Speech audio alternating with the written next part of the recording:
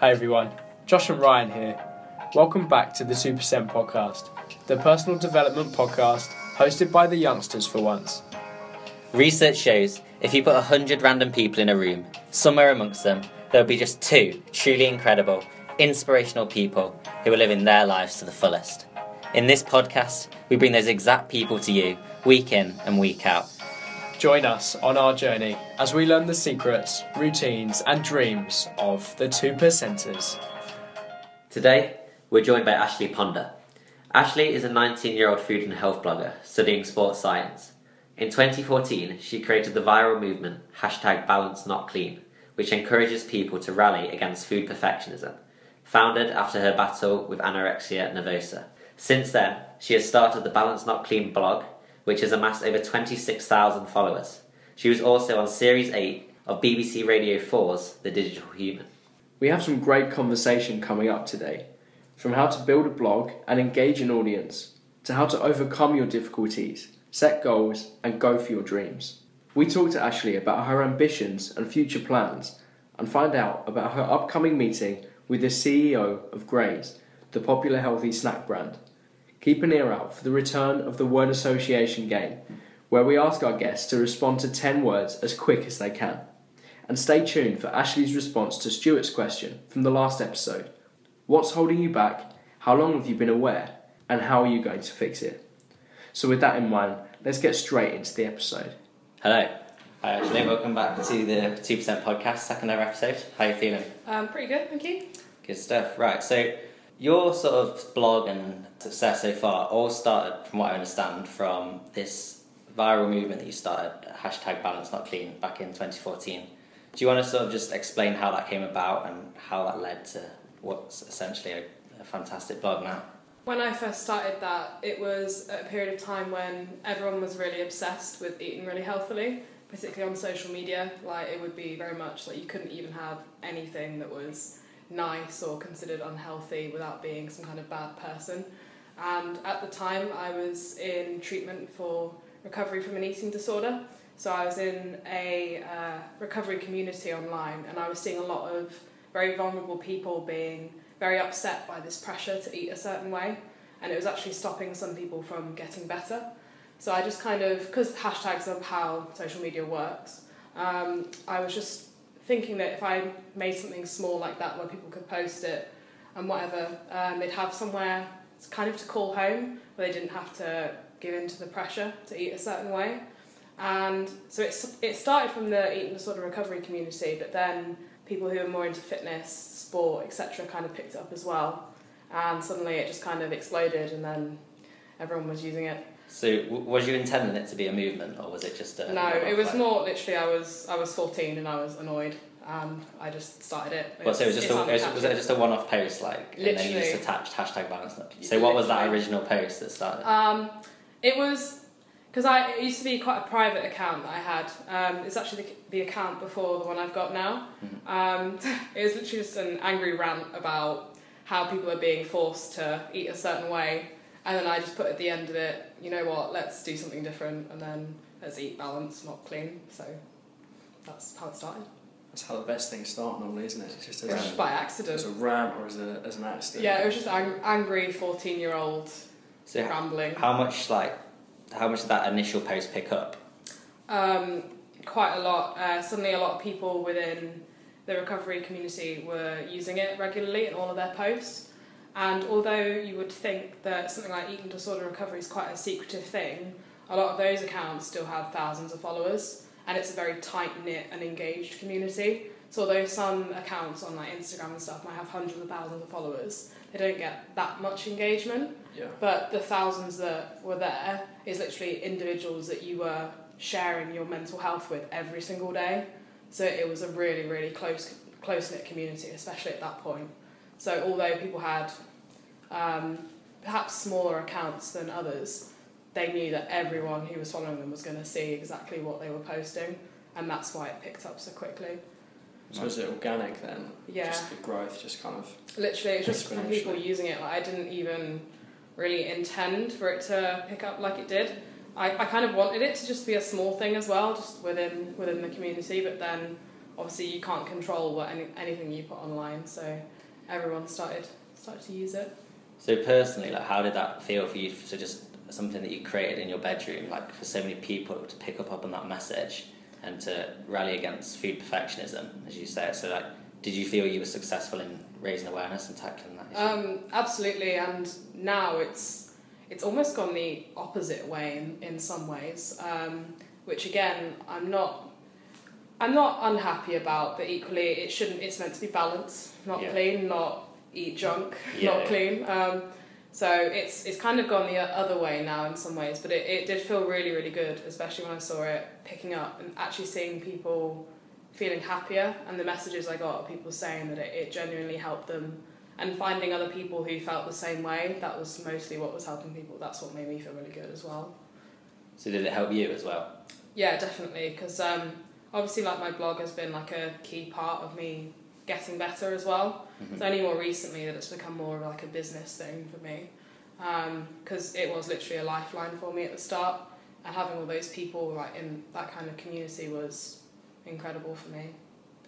So from that individual post, what has that turned into now? What is the Balance Not Clean blog? It's all about recipes that I come up with now, because essentially I want to come up with balanced recipes, so ones that would fit in a variety of diets and lifestyles, hence why I sometimes produce vegan recipes, I sometimes produce gluten-free recipes, high protein ones, sometimes just do typical stuff that your mum would cook. It's literally a wide variety of things so that anyone can pick any recipe that they would need for themselves, rather than trying to prescribe a particular kind of diet on everyone. What do you think was the key driver for that success of your blog? So how many subscribers does your blog have now? It's got 26,000. 26,000 subscribers? Yeah. Or like readers, is it? Oh, followers. Followers, yeah. So what do you think was the key driver? Was it that personal story, or was it the strong message, the content? At first, it was definitely the personal story, because that's why people, still now actually, people I've met at Loughborough told me that they knew about me years ago before I even came here, which is kind of weird in some ways. They literally come up to you and they're like, I've literally seen you grow up. It's kind of weird, because I literally grew up on social media. Yeah. So, yeah, it's been very strange, actually.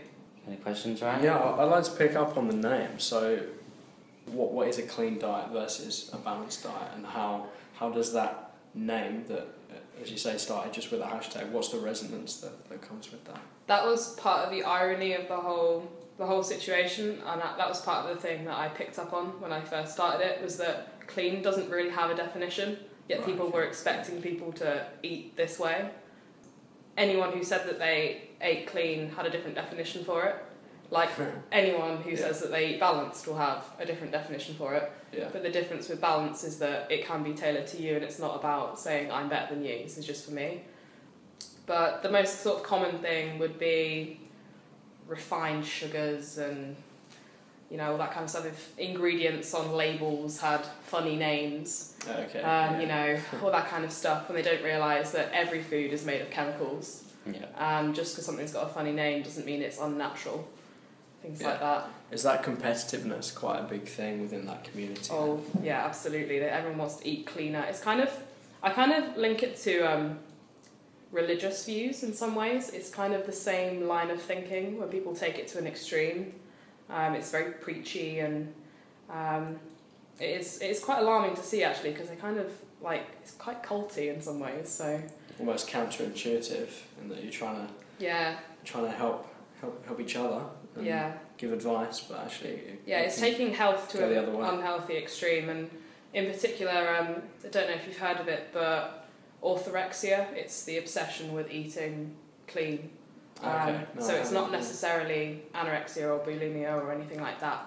They could still be eating enough, but the kinds of foods that they're eating and the obsession over what they're eating is such a consuming thing that they're still having a poor quality of life. Yeah, that's interesting, because you can definitely get too involved in like trying to be healthy, and to the point where you sort of sacrifice your mental health in pursuit of this ideal physical self through eating. Yeah, absolutely. And Loughborough is the Centre for Eating Disorder Research in the UK, and even on my course, you can definitely tell that, obviously studying sports science, that a lot of people have come from a background of being obsessed, myself included, and it's kind of scary to see and scary to think that I might not have picked my course if it hadn't been for my mental health. Yeah. Doesn't mean that that's a bad thing, I guess, because it means I'm now channeling it to something healthier, but it is kind of scary to see how that shaped me as well. So would you say you are obsessed with food? Not anymore. I've managed to relax a lot, especially since coming to uni actually, because although sixth form I was struggling again quite a lot, just stuff like freshers, just going out getting smashed occasionally. it just puts things in perspective. Yeah, Sure. And you can always rein it in if you are going a bit too far one way or the other. I just have fun with it now, to be honest. Yeah. So how would you advise other people to overcome that obsession? Or even, so there's two extremes. How would you advise people from the eating lots of junk food, they're not eating clean at all, and then the super obsessed, like they're sacrificing their mental health? Would you advise them to find that balance? Both, I think, in some ways should consider help from professionals, because obsession at either end can be very, very damaging, and that's not always something you can solve yourself with a bit of nutrition advice. But when it comes to coming from sort of very much nutrient devoid food, because I don't really want to call things unhealthy, to be fair. Yeah. But say, for example, foods like cookies, etc., they're not very high in micronutrients. They're very high in energy, so they're very they don't have very many micronutrients. Whereas, say, for example, broccoli or whatever has loads. And some foods are more filling than others. And that's where people have an issue often. If they're eating very calorie-dense foods, they don't fill them up, so they eat more. At the other end of the scale, if they're just eating very, very clean foods, they're avoiding things entirely, obviously they might not be having these foods not because they're full up, but just because they're scared of them. So if someone's eating very micronutrient-dense foods all the time and they're scared of having unhealthy foods, I think it's just a case of trying to incorporate something daily that's small, and trying to avoid adding labels to food, trying to avoid emotions, actually. I find that the more emotional you are around your food choices, the more likely you are to be obsessed with it. Because that obviously then you're picking things because of how they make you feel mentally rather than how they make you feel physically. That being said, though, you do need to eat sometimes because you just want something, because you're stressed, you want some ice cream. Got to be impulsive. Yeah, sometimes, yeah. Being impulsive sometimes is actually a really good thing because it is part of being human. Yeah. And if you don't indulge that, it can send you a little bit crazy. Also, if people are trying to eat more balanced in terms of adding sort of more micronutrient-rich foods, but they still really like the things like cookies, etc., that's where making recipes that are similar to their favourite foods but obviously aren't the same, that way they can enjoy food still, but not... Is that what your blog aims to do? Kind of, yeah. But I still give people the choice between original recipes and sort of the alternatives. Okay. So if someone's trying to spread any sort of message and create a blog from scratch and scale it from 0 to 26,000 readers, what would be your sort of 3 key pieces of advice?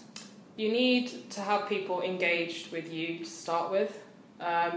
Before I tried starting a movement, I was just sharing my recovery story, so people were interested already. If you're a complete unknown who tries to share a message without any kind of personal link, people won't care. Yeah. So you need to share the personal link to start with. And then, if you can, a small engaged group of people who will consistently share the message. Whether that happens by accident or whether you recruit them, I don't think it entirely matters. But I think if it happens by accident, often it's more sort of generic, like it's more genuine rather, okay. Not generic. Because if you recruit people to share a message, it can come across as quite fake and structured. But if you get something that people genuinely believe in and they believe in you, I think you can start any kind of movement you want. Okay, that's good advice. Do you want to move on to the next section now? So this is a section that we call in the word association game. We're going to chuck 10 words at you, and just within like 3-4 seconds, just come back with the first word that comes into your head. So we're saying the words are random, but they're kind of not. We've picked words to get some interest in. Just to provoke the conversation, you know. Okay, so first word: knowledge, Power. friends, Support. food, Tasty. exposure, Publicity. university, Learning. sadness, Loneliness. sport, Enjoyable. fulfillment, Success. internet, Connections. stigma, I guess restrictive. restrictive. Awesome. Okay, so the first one I'll probably pick up on is the obvious, stigma at the end. It's probably the only one that took you a bit of time to think about. Let's zoom in on that a little bit. So you said restrictive. What made you have a think about that one? I think it's two things really, because obviously everyone's idea of stigma is that there's a connotation attached to an idea or concept or something. So it can be restrictive in that people won't share their problems if they feel there's a stigma attached to them. And I very much believe that if you share a problem, you halve it. And the more you share a problem and the more help you get from as many people as possible, the more likely you are to find a solution.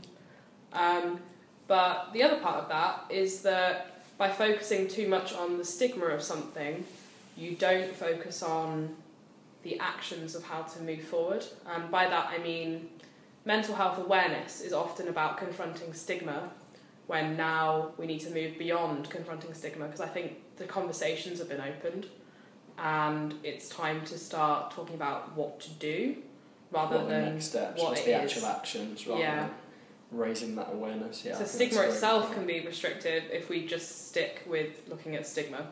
Yeah, if you allow it to, especially in the context of mental health, just to be about the stigma. Yeah, for sure. Do you want to pick up on anything? Yeah, so based on what you just said about problem shared as a problem half solved sort of thing, you also said that you say the word you linked with internet was connections. So does that mean that was that your blog sort of your way of connecting and sharing these problems to solve them essentially? Yeah, absolutely, because actually when I was really, really unwell and not complying with treatment, I had another blog where actually I was connecting with people who were encouraging me to be more ill. But then I found people through that who encouraged me to join a different kind of community with people who would actually support me. And then it was literally the first 60 followers I had, there were 10 people out of that. And there was one person in particular, actually I remember, she's got children now, and literally since I started my blog, I've seen her like have children and stuff, but she would comment every single day encouraging me to eat more. Because at one point I couldn't eat 25 calories more a day. I was eating 500 calories a day, and the thought of having 25 calories more was terrifying, and I couldn't do it. But every day she'd comment and make sure that I was like trying and complying with it. And I honestly think without those people that I connected with on the internet, I wouldn't be here, because they just understood, because they'd all been there before. Mm-hmm. And especially adults, they'd already been through it and they were like moving on with their lives. So they were literally life changing just from the other end of the computer. Yeah, because I didn't know anyone in real life, and I don't think, even if I had, I don't think I could have talked to them the same way. Because you can be a lot more vulnerable when... Does that privacy online? And obviously I didn't even share my face with my blog for a couple of years. I was just kind of a person that no one really knew what they looked like or who they were. It took me a very long time to muster up the courage to do that as well. Mm-hmm. But without those connections, I wouldn't be here, I don't think. That's great. Can you just go back to what you said about... what did you mean by there's a community that wanted you to be iller? I don't know if you've heard of it, but the pro-anorexia community, No. if you can call it a community. They're very secretive websites or part of websites such as Tumblr. They have hashtags and things that are not like hashtag pro-ana, because places like Instagram ban them for obvious reasons. So they use secret hashtags, and it's essentially people sharing very triggering messages that make people want to hurt themselves, essentially. And it's actually extremely scary. And often, like internet trolls, I sometimes think it's a lot of that going on as well. Okay, yeah. Dark side of the internet almost. They're encouraging people who are vulnerable to do things that they aren't doing themselves. Right, okay. I never encouraged anyone else, but I was encouraged. Okay. It's really sad, to be honest. Yeah, so that was obviously a very like dark place, but Yeah. how did you come out of that? Because people who were in recovery knew that these kind of sites and places existed, and they would purposely go on there and message people, encouraging them to get help. Okay. So they're kind of like putting themselves at risk in a way by seeing all of these Exposing messages themselves to that, yeah. and things, and they'd often get hate back from these kind of people who would encourage that. It is very, very disturbing, and I can't look at it now. Yeah, For sure. So you've actually had quite a extreme relationship with the internet in a way. Yeah, on very both extremes, Both sides. good and bad.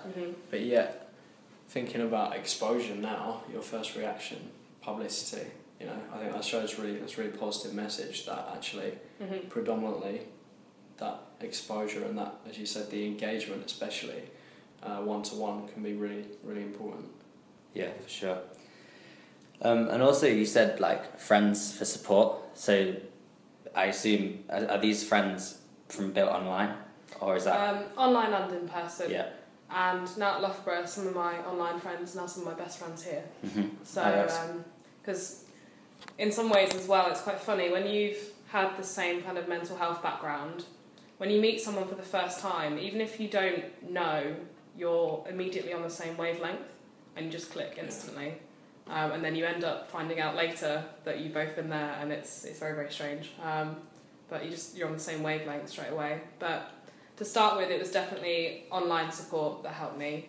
But then later, because obviously, especially with how much weight I lost at school, it was quite plainly obvious that there was something wrong. Yeah. And eventually, I had more support from my friends in person as well.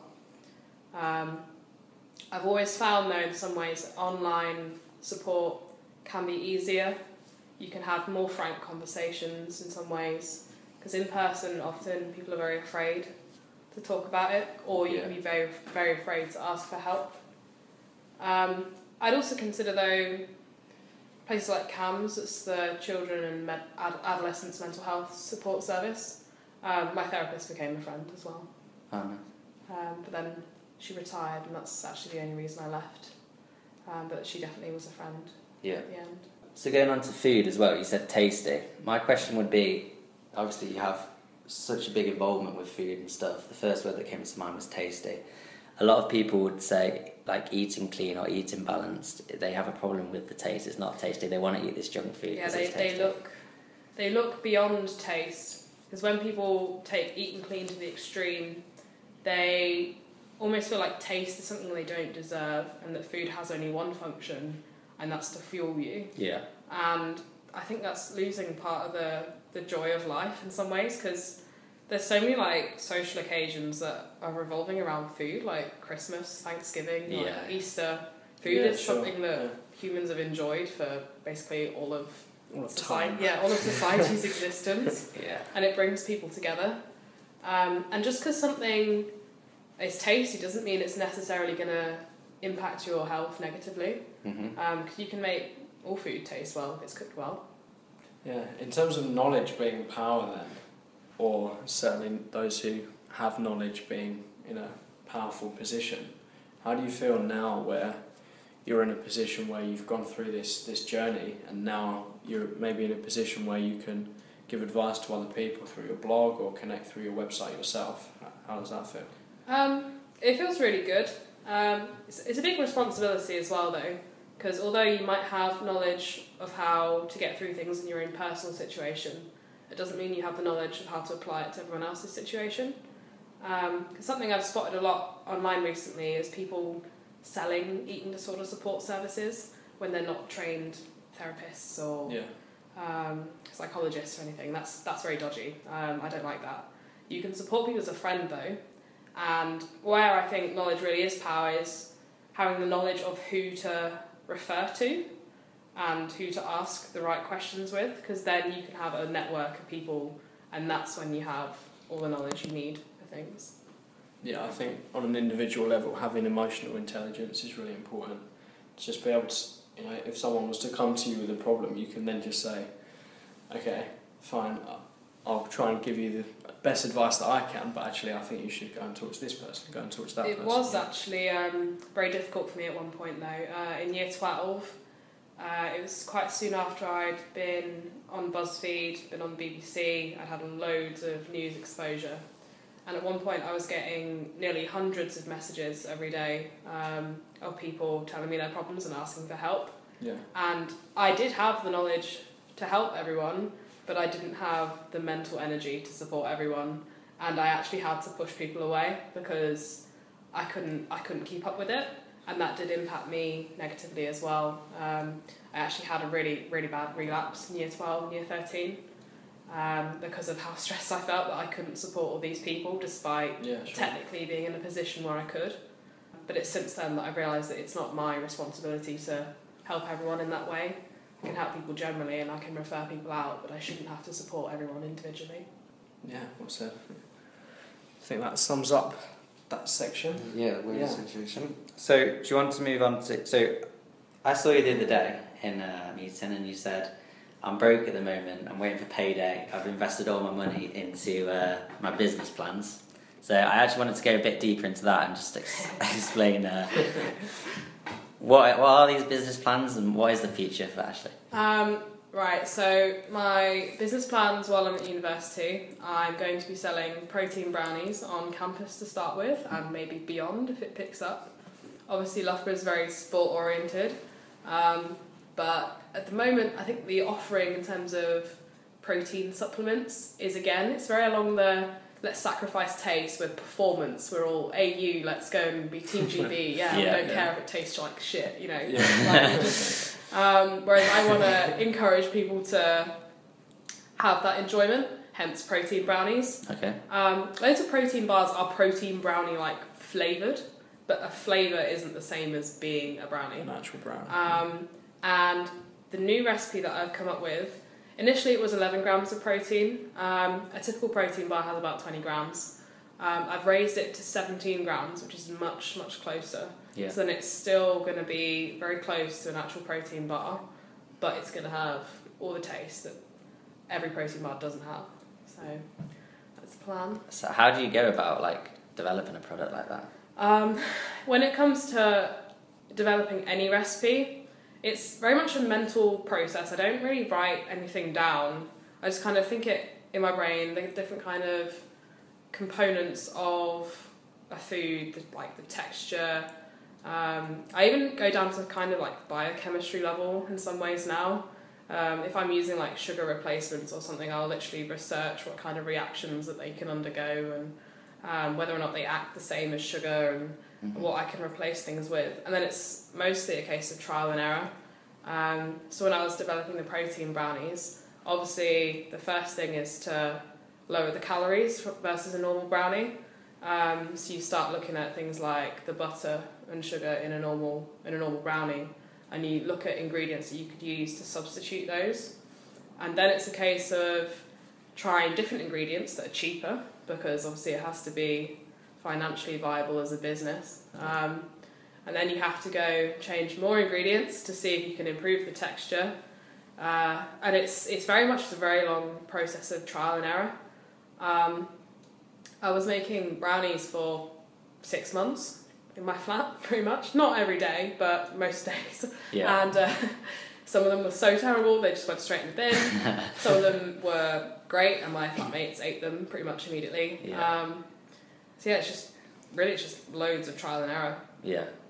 Okay, so how do you have that confidence to invest in an idea? Because you must be getting for a bit of money to keep spending on all these ingredients. Absolutely. Yeah, it's quite scary, to be honest. How do you sort of think, I believe in myself, this is worth spending my money on? I'm a very goal-driven person. That's actually part of the reason I got so unwell, because I had this goal in my mind that I was going to lose all this weight, so I did. And once I have a goal, I kind of don't give up, even if I fail. So it's like, I know that even if I fail, I'll still find a way somehow. Sorry, just stopping you there then. So there was that, when you got down to that such a skinny level, you lost all that weight, was that like an achievement to you? Was you happy once you reached that stage? If that was your goal? It's kind of a sense of temporary achievement, but then because of the obsession, you just want to go further. There's always the next goal. Next goal. Yeah, you always push it further, and that's obviously where it becomes lethal. Okay, yeah. But then my goal was to get better, and then suddenly I was getting better because I'd set a goal to get better. Yeah. So that's essentially applied to all aspects of your life, growing the blog, the business plans. You're very goal driven, and if you want something, you'll go get it. I like to think that I'm always 5 steps ahead. I've always got things planned out, even if it's not formally written down. I'm always putting things in motion because there's opportunities for stuff everywhere. So even if you don't achieve it within the next 6 months, you just get the ball rolling so that eventually you can pick it up again. Yeah. And I know as a person, if I don't have a goal, I'm very prone to do silly things. Quite recently, to be honest, I didn't really have a goal at the time, and just going out, getting drunk all the time, you know, just completely lost my sense of purpose. And when I need a goal to keep me focused. Yeah. Because that in itself is motivating to me. How did you come to the idea of the protein brownie business? Was it from the idea of, I love to cook, I love to bake, let's try and create something, and then, here's an idea for a business? Or was it, I'd like to create a business? Now where?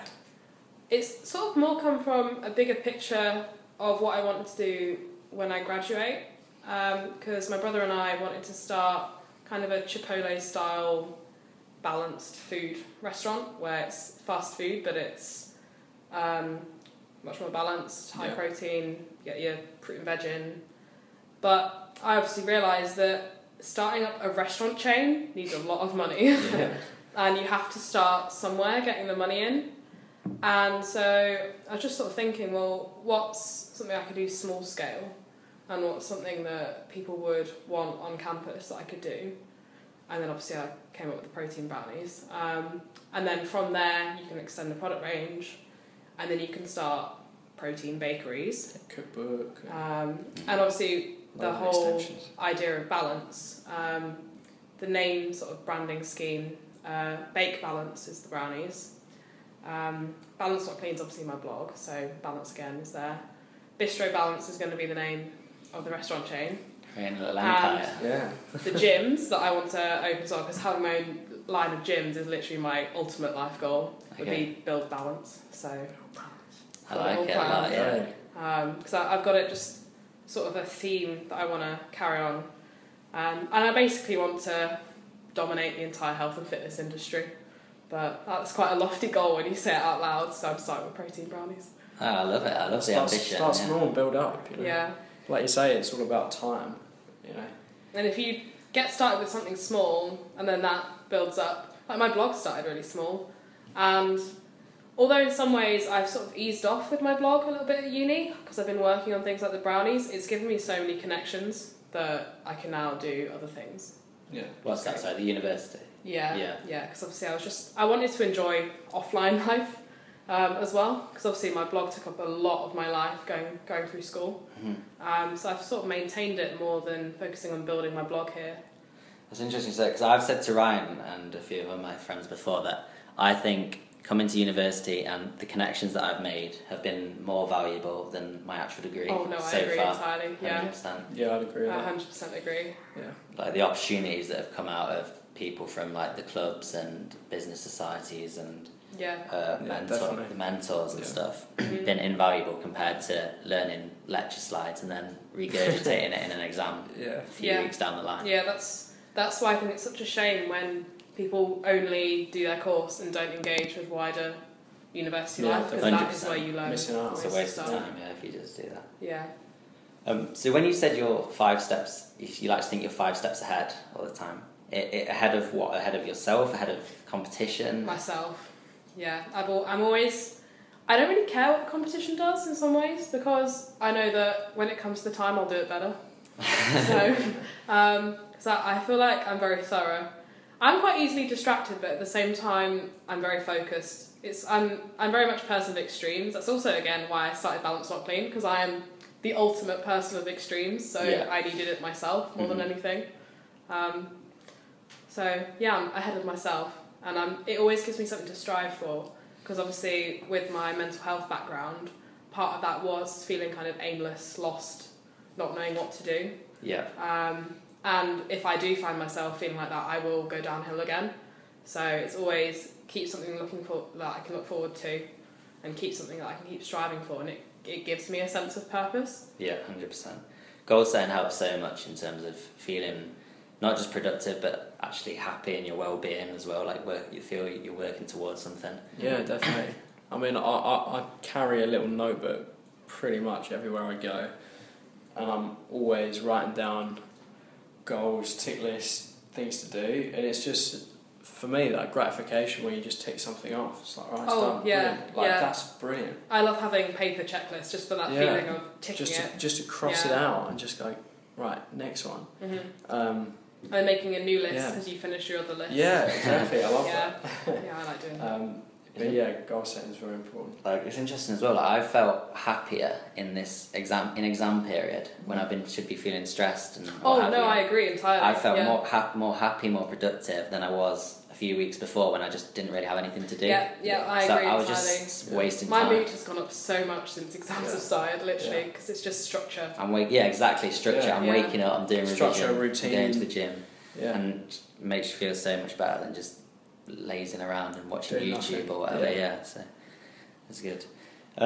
You obviously got a lot of ambition. You've seen a lot of opportunities, and you said earlier opportunities are everywhere. How do you identify those opportunities, and how do you pick which ones are the right ones for you? Obviously, because I have that kind of long-term plan of what I want to do. Yeah. Because I look at the final step rather than looking at the first step. I then work backwards, and if I find that there isn't a logical progression between some of the steps, I will find an opportunity that makes that possible. So I'll either find someone or something that will help me get there. Like, for example, I want to open my own gym, so what's the first step? I need a personal training course, so I can start working as a personal trainer and get that kind of background. So I'm doing my personal training course in September. Nice. And that's just kind of, again, the first kind of step into things.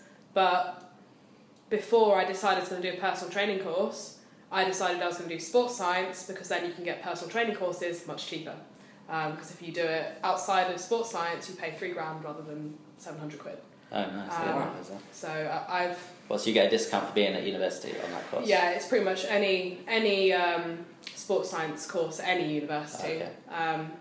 But I knew I wanted to come to Loughborough when I was 16, so again, it was like, I'm going to get through this French GCSE because I want to go to Loughborough. Yeah. Even though I absolutely detested studying languages. It's always just thinking about the bigger picture. Yeah, I find that difficult. Pushing through something that I don't really enjoy in favour of something that I will later down the line. Yeah. Just because I think I just get caught in my head and I'm like, I'm not enjoying it. I'm not going to do it. You know, whether it's a piece of work, whether it's, whatever. But yeah, I definitely need to get better at that. My motto is discomfort is temporary. Discomfort is temporary.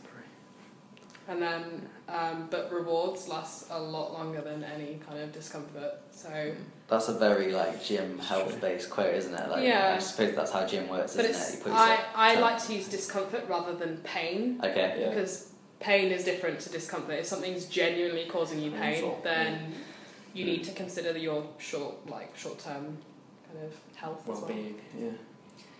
So on opportunities, you've got quite an exciting one coming up, meeting the CEO of Graze, which is the sort of healthy snack company in the UK at the moment. How did that come about? Well, with my blog, the first time I started eating chocolate again was one of their tiny little chocolate button snacks. I literally hadn't eaten chocolate in ages, and their snack boxes again, because when I was so obsessed with everything, I literally couldn't eat anything unless it was in a pre-portioned kind of packet. It sounds so strange. Right. Like now I'm just like, why? It was really, really odd. I literally couldn't eat fruit and veg unless it was in a pre-prepared bag. Yeah, And I know what you mean. my weird twisted logic was that it's still kind of business related. Was that a business won't give you too much because they'll lose money. So I could Right. always be very clear in my weird brain, not wanting to eat too much, that a pre-portioned packet would not have too many calories in. Mm-hmm. So I felt safe with things that were weighed out like that. So Graze boxes, I was a customer for 2 years to start with.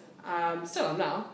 But I eventually submitted like my story to them, and they loved it, obviously, that their snacks had helped someone basically turn their life around. Yeah. And then when they launched their ambassador program, about a year and a half later, I was the first person invited. Oh, nice. Because obviously I'd kept posting all their snacks and things all through my blogging, and I was using their snacks in recipes and stuff in all my food photography.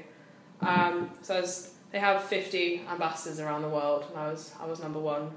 And they kind of send like new snacks they're coming up with and stuff. They keep getting sent home though, because I didn't change the address.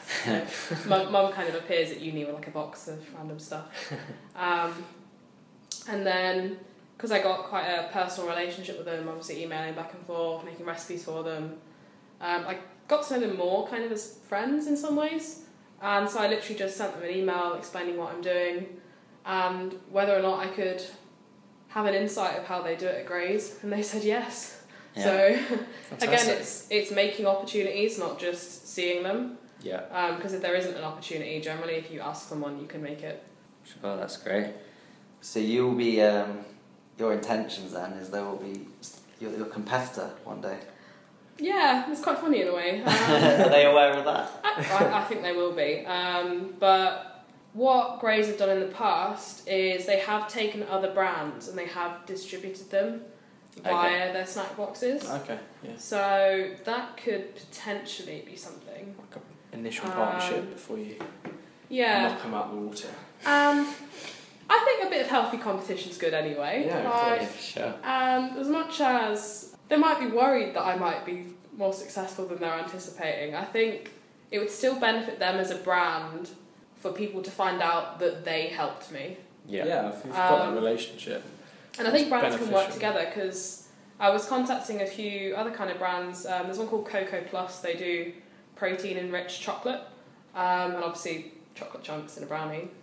That would be perfect. But there's a lot of companies now that kind of send a variety of protein bars by post, because people want a selection. They don't want the same ones all the time. And I was sort of wondering about doing a chocolate-themed hamper of things, of protein snacks, including my brownies, including my other things that I come up with in future. But as well as that, I want things like Cocoa Plus's protein bars, and maybe a few Graze products in there as well. So I think collaborations between brands is a good thing. Yeah. I don't think competition is ever bad. I don't get how competition could ever be bad, because it just makes products better and better. You have to just do better than everyone else, and that means that everyone wins. So Yeah, unless you get blown out of the water by the competition. yeah, but then that just makes you work harder, so you're not. Yeah, for sure. No, it's definitely good for the consumer for one. Yeah. And then I know what you mean personally. It makes you work harder. Constantly grafting to make sure you're beating your competitors. Yeah. And Okay. if you're not beating them, then you work with them, so you both succeed. So Yeah, true. Fantastic. Okay, so we're going to move on to the next part of the podcast, which is more of a question session. So every time we have a guest on, we ask them to leave a question, or questions in this case, for the next guest, not knowing who they're going to be. So first of all, we're going to read you out Stuart's questions from last episode, and then Josh has some questions from the internet as well. So Stuart asks, what's holding you back? How long have you known, and how are you going to fix it? for me, it's self-doubt still. Although I come across as extremely self-assured, when it comes to my personal life especially, I'm very still full of self-doubt. But to overcome that, I'm being more open about it. My friends are very much aware, and I'm having conversations about it. And I'm just kind of pushing myself out of my comfort zone like I do with my other areas of my life. Mm-hmm. So just applying what I've managed to succeed with in other areas of my life to the part I'm struggling with. So you've been aware of it for a while? Oh yeah. You're continually... Yeah, I think it's always going to link back to my mental health in many ways. It's going to be a lifelong thing, I think. Yeah. But I think just never giving up is part of the battle. Well, thanks for that question, Stuart. We enjoyed having you last week. We hope Ash answered it just as you wanted.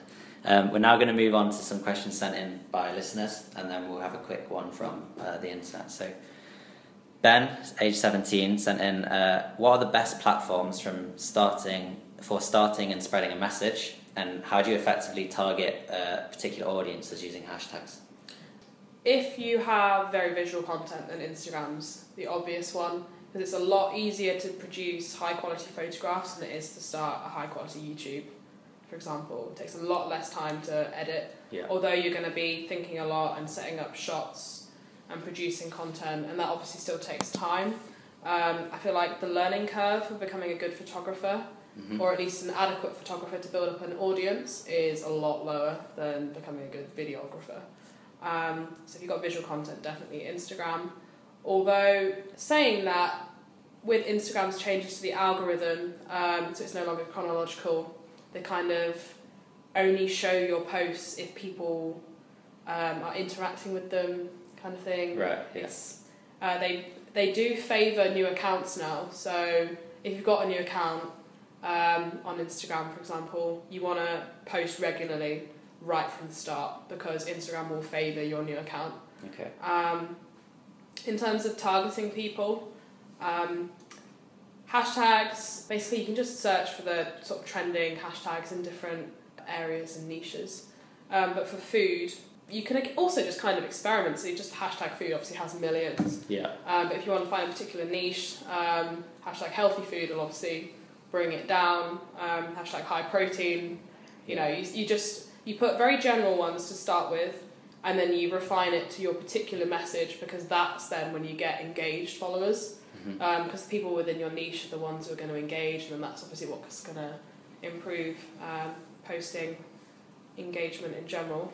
You've got written content, WordPress, Tumblr, they work, they do the job, or Facebook even now, because of the posts and pages function. You could skip entirely using something like WordPress, and then you've got a massive platform at the ready that pretty much everyone uses just to share your content. Webinars are becoming more and more popular. Whether or not people really go for those, if you're an unknown, that's probably not the best thing to start with. Okay, great, thank you. And then Harry, this is an interesting question. Harry, age 20, sent in, do performance-enhancing drugs have a place in sport? Well, if you consider something like caffeine as a performance enhancer,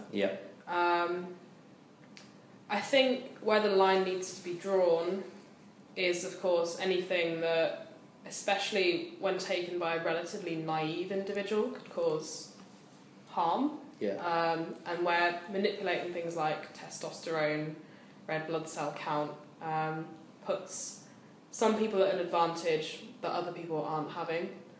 I think it shouldn't be in competitive sport. But in kind of a scientific curiosity, my whole ethos is I like pushing limits. I wouldn't personally want to push my limits like that, but there is part of me that's curious to see where could humanity go. Sure. It's more of a curiosity than an actual reality, I think. So I don't think it should ever, especially illegal ones or ones that are banned. They're banned for a reason. They're banned for sure. But what's things such as like vitamins, painkillers, like protein shakes even, what's your thoughts on that sort of? Vitamin supplement like protein shakes, etc. Obviously I'm biased, I'm starting a protein brownie business, of course people. I think whole foods and a rich diet should be your go-to. You shouldn't have to rely on a pill to make up for what you've got there, a supplement, not a replacement. But when it comes to painkillers, actually, I think it's quite worrying that some people are pushing themselves so much in sport that they have to rely on painkillers to even participate. That's quite scary, because obviously people can get addicted to them. But things like just supplements, if they're used as a supplement, I think it's fine. And then we've got one last one. So this is from a Reddit self-improvement forum where people submit like their own questions or problems, and people try and help them. So I've just taken one. It's titled, "I have no friends or strong relationships," by a guy called Dan, the Pagan God is his username. And it says, "I'm really lonely and haven't had a strong, consistent relationship for a while now with anyone. I have no friends or anyone to talk to about my problems. Most people avoid me or simply don't like me. People tell me I'm toxic and just make me feel unwanted. I have no idea how to make friends or how to form any kind of relationship with anyone and would love friends." So, based on your experience with sort of mental health struggles and you know the importance of connections, what would be your advice to Dan? First of all, is to not give up, because the kinds of people I'm friends with now are very different to the kinds of people I was friends with then. So even if he doesn't have a close relationship right now, doesn't mean he won't in future. Yeah. Because you can change the circles that you're in, for definite. Also, he obviously has a lot of self-doubt, cringy quote, "Your vibe attracts your tribe." Okay. And if he feels, and if he's internalised all these things like, "Oh, you're toxic," he's half convinced himself. And so other people are going to see that in how he carries himself and how he communicates with people. Although it is very easy for me to say, it's very easy to talk to people because I'm naturally very extroverted, so if someone's less extroverted, it can be very difficult to just spark up a conversation. It's a good thing then that he's on somewhere like Reddit, to be honest, because you can make extraordinary friendships online, whether it's through like online gaming or Instagram or whatever. You can, or a food blog. Yeah, exactly. Like you can. I think it's focusing on interests in some ways. You need to find common ground with people. Yeah. It's very much like people who want to get in a relationship. So you shouldn't go for a relationship. You should go for a person because you have common shared interests with them. Not just a relationship for the sake of it, you mean? Yeah. So if he wants to have friends and close relationships, he should look for people who share his interests. And if he doesn't have any interests because he's feeling very low and insecure about himself, then that's where he needs to start, I think. But equally, it's important to acknowledge that self-improvement shouldn't be necessary to be comfortable with yourself in some ways. Because I think there is a danger sometimes that always forcing yourself to improve to be liked by other people or whatever is a very perfectionistic idea. And you need to sometimes just be happy with how you are. Just going back to your vibe attracts your tribe quote, so I think on the contrary, like some of the happiest people I've met have such a positive self-concept of themselves. Like I think if you exposed it to normal people, they would maybe class it as arrogance even, but it doesn't matter because they're they sort of create this self-concept of themselves as they're funny, they love, they've got great friends. It doesn't really matter if people think they're arrogant because really they're like the happiest people. Yeah, it's quite funny really. My friends sort of half jokingly say that I'm a person that's full of such self-doubt, yet I'm one of the most arrogant people they know. Which is a massive oxymoron in many ways, but it's because when I'm in my right frame of mind, I come across as one of those people who has their life in order, is enjoying life, knows what they want to do, is doing it, but at the same time I'm full of all those doubts. I think this whole idea that confidence is arrogance is very toxic. I think it can often be applied to women slightly more in some ways, because women are typically expected to not come across as arrogant or bossy, and it's used in quite a derogatory way. But the same can happen for guys as well, that being happy with themselves is arrogance. I think it's only arrogance when you're putting other people down. If your happiness is bringing other people up, that's not arrogance, that's confidence. 100%, yeah. it's okay to be confident in yourself, and I think you should be. Yeah, for sure. Being self-assured means you can help other people as well. Exactly, yeah. Every time, as I said, we ask our guests to leave a question for whoever's coming after. Have you got anything that you might want to ask, whoever it might be? They're going to be really inspirational. Okay. What's the biggest challenge you see yourself overcoming in the next 5 years? Ooh, And then where do you think that will then take you? Okay. and where will that lead? Fantastic. Great. Well, that wraps up this episode of the 2% podcast. Thanks for listening, and we'll see you next time. Thank you for having me. No No problem. worries. Well, that's it for another episode of the 2% podcast. Thanks so much for tuning in. We hope you enjoyed listening as much as we enjoyed recording. If you or someone you know has a story to tell, we'd love to hear from you, so please get in touch. Also, we're developing too, so if you liked the episode, give us some love on social to support the series, and if you didn't, let us know how to improve. Stay motivated, follow your dreams, and as always, do it with a smile.